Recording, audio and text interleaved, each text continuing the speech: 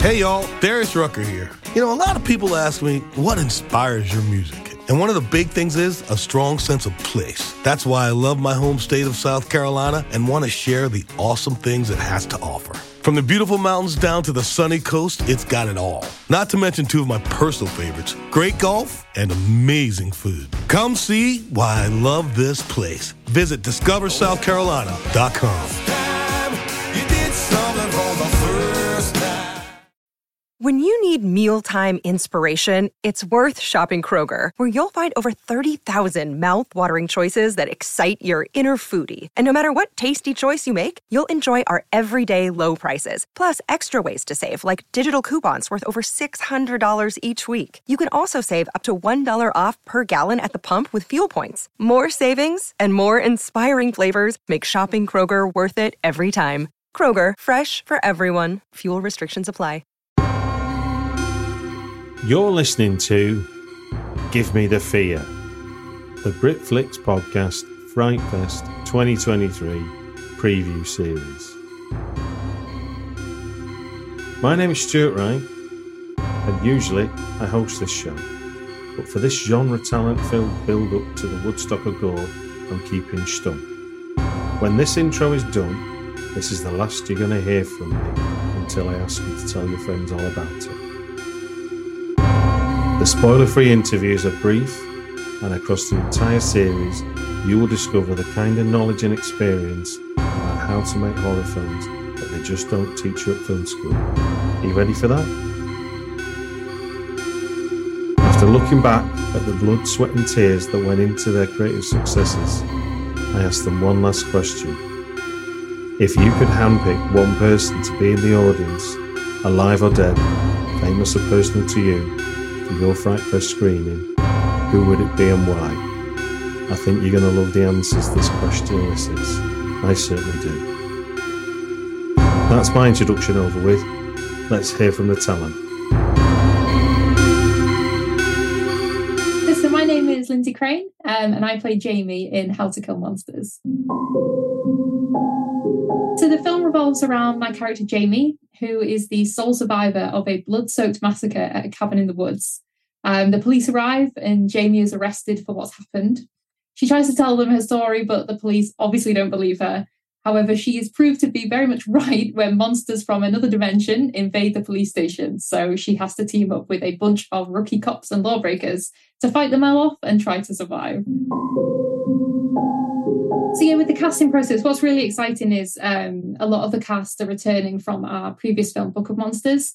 So I was really fortunate to be cast in this one as well.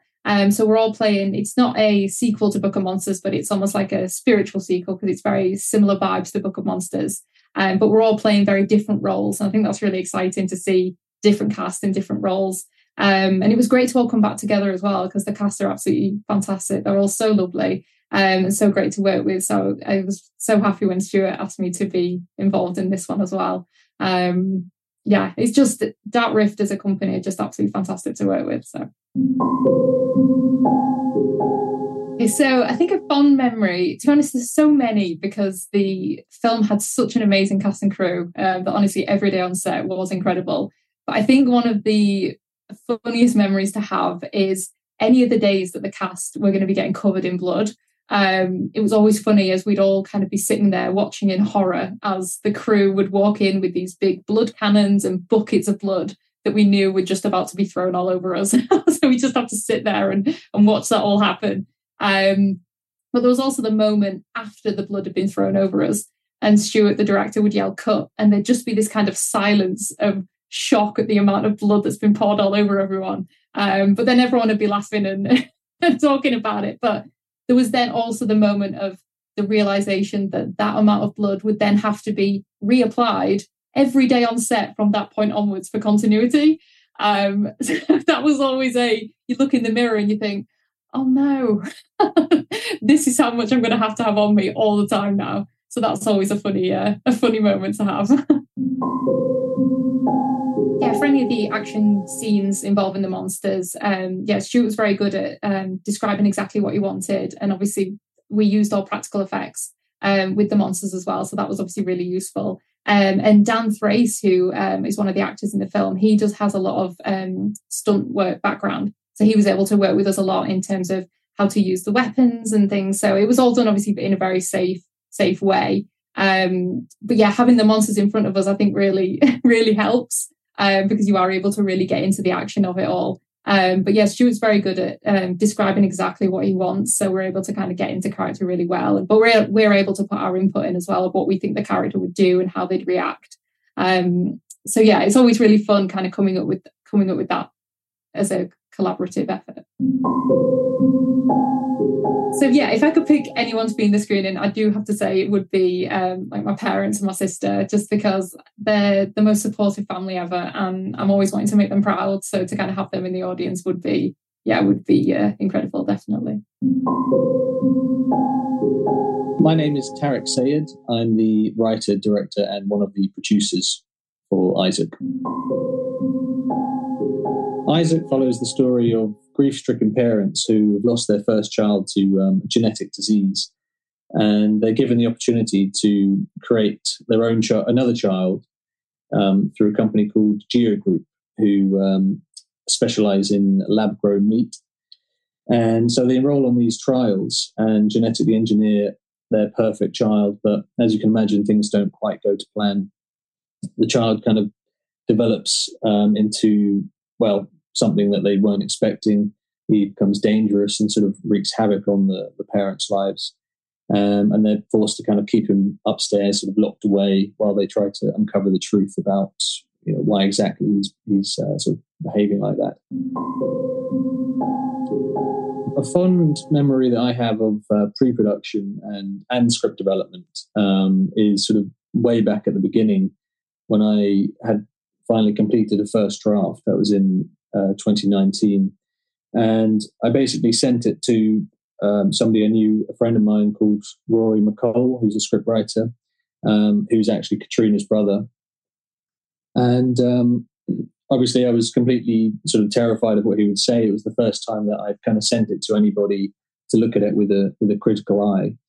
And but much to my kind of delight, he saw something in it, which he saw that there was a story there that had potential.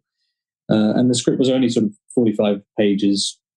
It started as a short film, but subsequently he kind of came on board as a script consultant throughout the project. So we kind of spent the next few months, and it turned into a few years, just sort of exchanging emails, essay-long emails, literally, hundreds of them.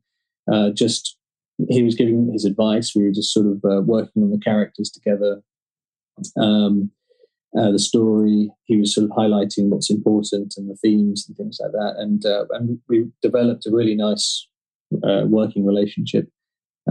Sometimes over email, mostly over email, and then sometimes he kind of lives in the countryside, sort of in Herefordshire. So occasionally we'd meet up and go to the pub, and we'd chat about the story. And he just kind of really guided me through it. And I owe a lot to him. And yeah, the script just sort of kept developing over the course of a few years, and ended up where it is today, really. And without him, I don't think it would have, it would have found a voice. The unique thing about this, or the unconventional thing about this project is because we shot it over the course of 3 years, almost 4 years from conception to completion. Pre-production, production, and post-production all sort of rolled into one. So we'd be editing a scene in July, and we'd have a shoot plan in August. But one of my favourite kind of scenes to plan was actually very late in production, and we'd already edited most of the film. But we had this one kind of pivotal scene, which was a nightmare sequence, and it was kind of going to bring all the sort of horror elements together. And we basically needed a location to stand as an asylum, as a sort of a surgery theatre of somebody's nightmare kind of thing. And so my producing partners and I, we all actually went to the same school. We're all childhood friends, and we thought, why don't we contact our old school to try and to see if we can shoot something in there, because if we dress it up right, it'll probably look the part. So basically we contacted them, and they gave us free roam to kind of go in there, and we ended up going in there sort of once a week for the next month and a half or something, or 2 months, just after school hours, just us and the caretaker just sort of trying to plan this scene. And we kind of went into our old exam hall. We went into the old drama theatre and basically just kind of took over the whole place. And then eventually the scene kind of became quite a big moment in the film, and we realised we needed sort of more extras, and so we ended up taking over the whole section of the school for a whole weekend, with sort of 8 or 10 extras, quite a big crew, and then Katrina came and Johnny came, and we took over, and it just felt like we'd kind of come full circle almost, because obviously we'd spent our childhood there, and now to be back there with the film crew, it was a really nice moment actually. It was a really nice moment, because we'd spent years trying to avoid the exam hall and even the drama, but we came back and it was really good fun actually. No, so basically a portion of the film was shot just before lockdown, so just at the beginning of 2020, and so it meant that I basically spent the whole of lockdown with my editor on Zoom, just going through the whole film, and the editor is actually also the DP, and he's also a good childhood friend of mine, and it meant that we had a real kind of structure throughout lockdown, and it just got us through it. Basically, we had a real kind of structure to the day. We'd get up at 9 or 10 a.m. And do 8-hour days just on Zoom, just getting the film to where it needed to be. So that was back in 2020. So we had already kind of had a real significant part of the journey done. And then obviously we filmed more material, and then we were finally able to sit down in a room together to edit the film. And he actually lives just down the road from me, like literally just down the road, less than 5 minutes walk. And so it was a really nice moment to just kind of like be in the room together and watch the film. And because we'd grown up together, it was really nice to be able to just sort of see the finished product almost, and seeing it come together every day, and kind of going on this journey together, and the fact that it was sort of all rolled into one, post-production at the same time as shooting and everything. It was very grueling, but it meant that we could, and because he was the DP as well, we could just be editing a scene, and then we might say, we could do with an insert of a steak or something like that. So we'd just, the next day we'd quickly go and grab the shot and edit it, pretty much in within 24 hours, it was in the scene. So, I mean, it's not a conventional way to make a film. I probably wouldn't want to do that again, in terms of, I'd rather just shoot everything at the same time. But it was a real learning experience, that's for sure. So if I could choose anybody to be at the Fright Fest screen. Hey y'all, Darius Rucker here. A lot of people ask me, what inspires your music? And one of the big things is a strong sense of place. That's why I love my home state of South Carolina and want to share the awesome things it has to offer. From the beautiful mountains down to the sunny coast, it's got it all. Not to mention two of my personal favorites, great golf and amazing food. Come see why I love this place. Visit discoversouthcarolina.com. What's the easiest choice you can make? Window instead of middle seat? Picking a vendor who sends a great gift basket? outsourcing business tasks you hate? What about selling with Shopify? Whether you're selling a little or a lot, Shopify helps you do your thing, however you cha-ching. Shopify is the global commerce platform that helps you sell at every stage of your business. From the launch your online shop stage to the first real-life store stage, all the way to the did we just hit 1 million orders stage. Shopify's there to help you grow. Whether you're selling scented soap or offering outdoor outfits, Shopify helps you sell. Wherever and whatever you're selling, Shopify's got you covered. Sign up for a $1 per month trial period at shopify.com/try. Go to shopify.com/try now to grow your business, no matter what stage you're in. Shopify.com/try. When you need mealtime inspiration, it's worth shopping Kroger, where you'll find over 30,000 mouth-watering choices that excite your inner foodie. And no matter what tasty choice you make, you'll enjoy our everyday low prices, plus extra ways to save, like digital coupons worth over $600 each week. You can also save up to $1 off per gallon at the pump with fuel points. More savings and more inspiring flavors make shopping Kroger worth it every time. Kroger, fresh for everyone. Fuel restrictions apply. It would be Peter Jackson, director of Lord of the Rings. Just because when I saw Lord of the Rings as a kid, it literally just made me want to make films. And kind of growing up, it was his kind of style that I wanted to emulate. And I've always kind of loved his, do-it-yourself attitude with filmmaking, roping in all your mates on the weekend and trying to get a film together. It's sort of what I tried to do as a kid as well, and kind of still am doing now. So it was really his early work as well that inspired me. And of course, watching the sort of behind the scenes of Lord of the Rings, there's a whole kind of epic movie in itself. Just and it was my film school as a young filmmaker. And I mean, even if my style isn't quite the same as his, I like to think that I still really aspire. I still really look up to him and try to emulate his approach to filmmaking. But of course, I would be absolutely terrified to know what he would think of my film. But at least it would give me a chance to meet him and say thanks. I am Jake West, and I am the director and editor of the Mancunian Man, The Legendary Life of Cliff Twemlow, which is a documentary about the fascinating life and times of Manchester's finest, Mr. Clifford Twemlow.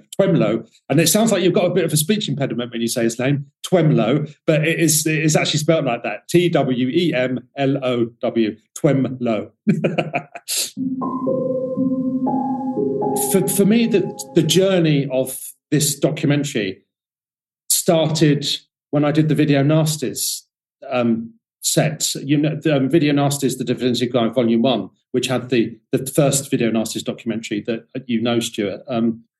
We did that documentary, and Cliff's film, GBH, is one of the original Video Nasties. So that's when I first learned about Cliff, when we were doing that work. And it was meeting C.P. Lee, who was a lecturer at Salford University, and he was probably the keenest and biggest fan of Cliff and an advocate for getting Cliff's work seen and heard. And I hadn't realised that Cliff, outside of GBH, had done all of these other movies shot on video in the 1980s.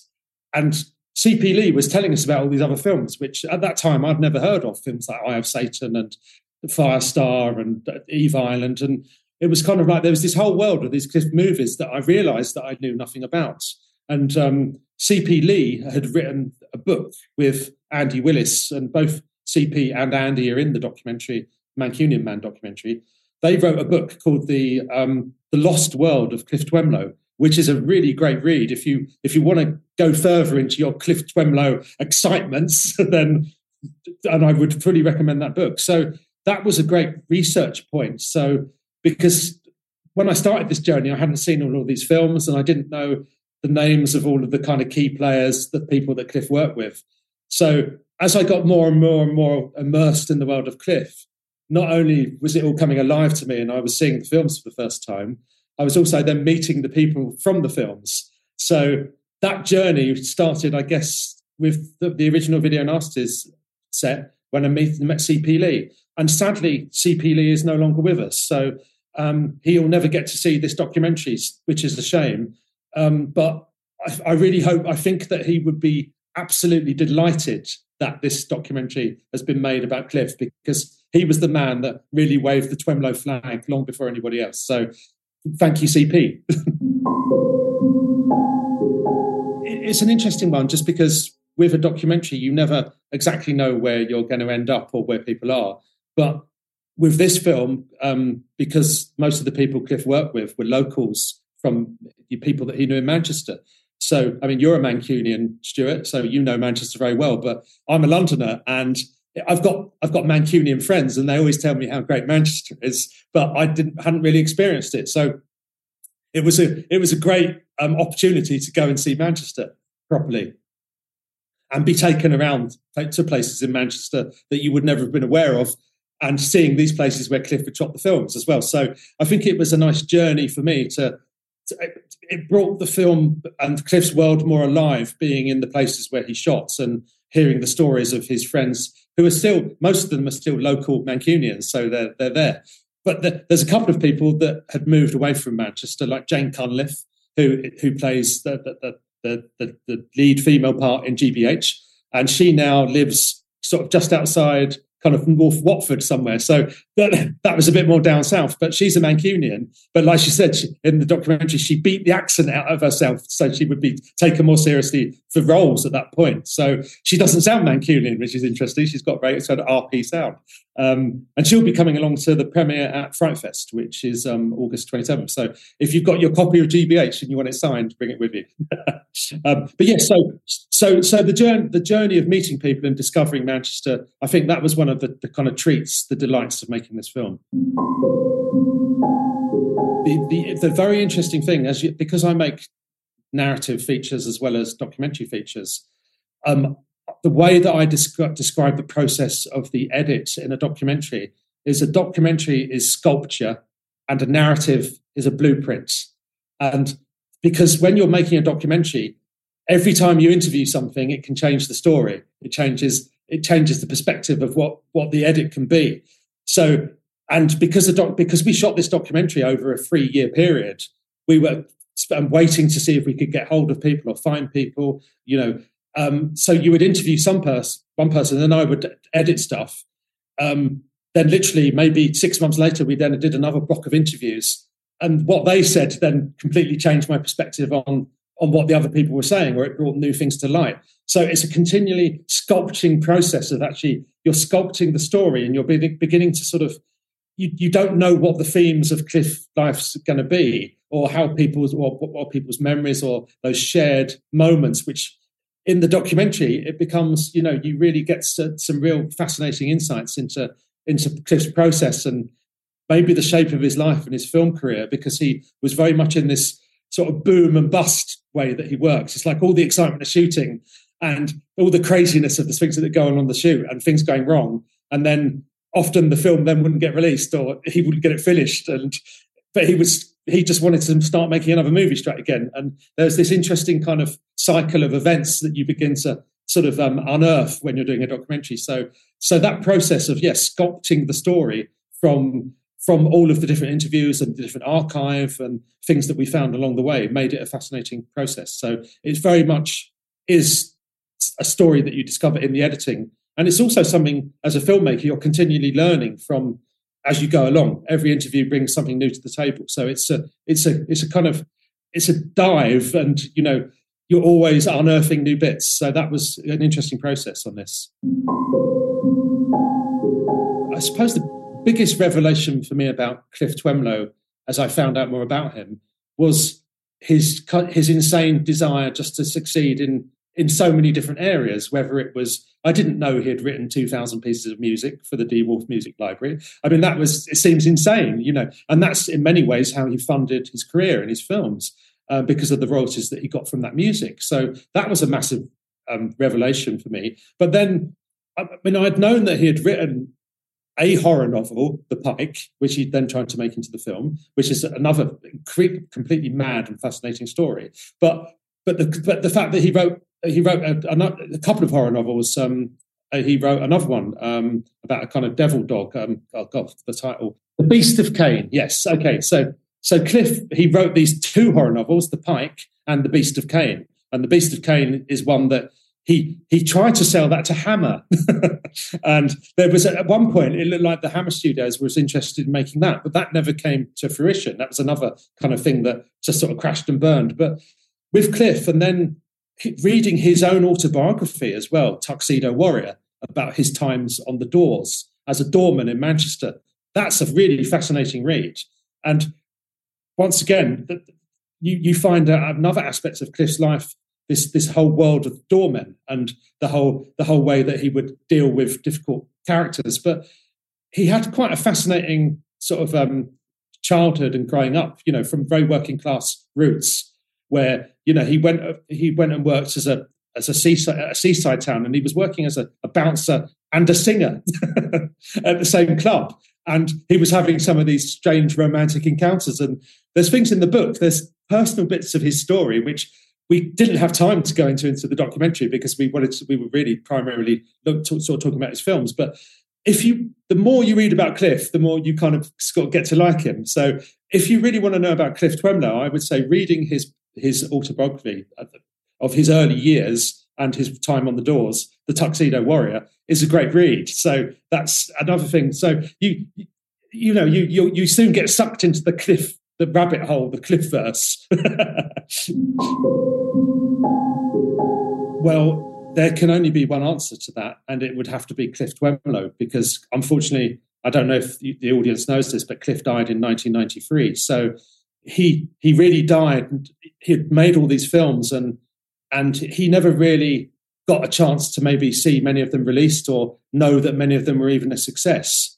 So if it were possible to bring Cliff to that screening and for him to see that his work is being appreciated, 40 years later, at a time when he was just doing it for the craziness and the fun of it, for him to actually see that his life has sort of inspired people and maybe that they feel that they can maybe finally appreciate some of the things that he did.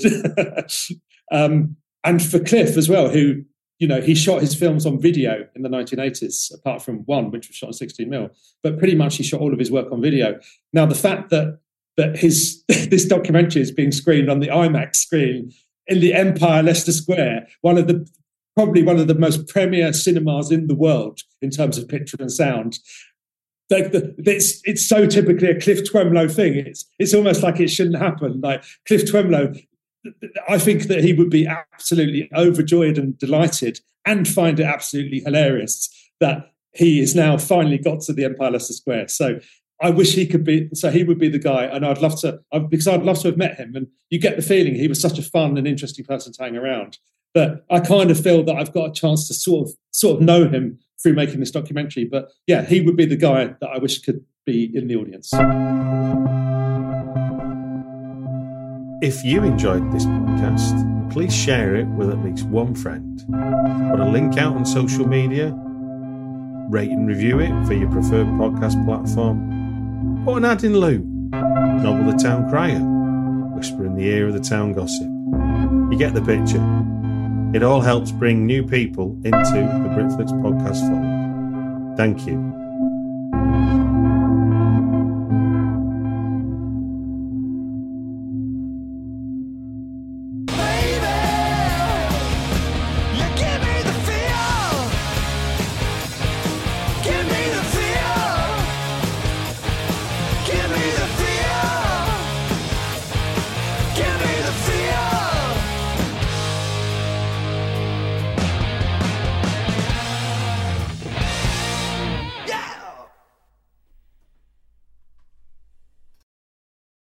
Ready for a career in behavioral health? Earn your online degree at Herzing University. Choose from health and human services, psychology, or social work programs. Gain the skills to work, coordinate, and manage nonprofits. Secure a bachelor's in psychology to study mental health, or advance your social work career through our online Masters of Social Work. Let us help you become a social change agent. Your future starts now at Herzing University. Text HEALTH to 85109. That's HEALTH to 85109. Or visit herzing.edu. Hey y'all, Darius Rucker here. You know, a lot of people ask me, what inspires your music? And one of the big things is a strong sense of place. That's why I love my home state of South Carolina and want to share the awesome things it has to offer. From the beautiful mountains down to the sunny coast, it's got it all. Not to mention two of my personal favorites, great golf and amazing food. Come see why I love this place. Visit discoversouthcarolina.com.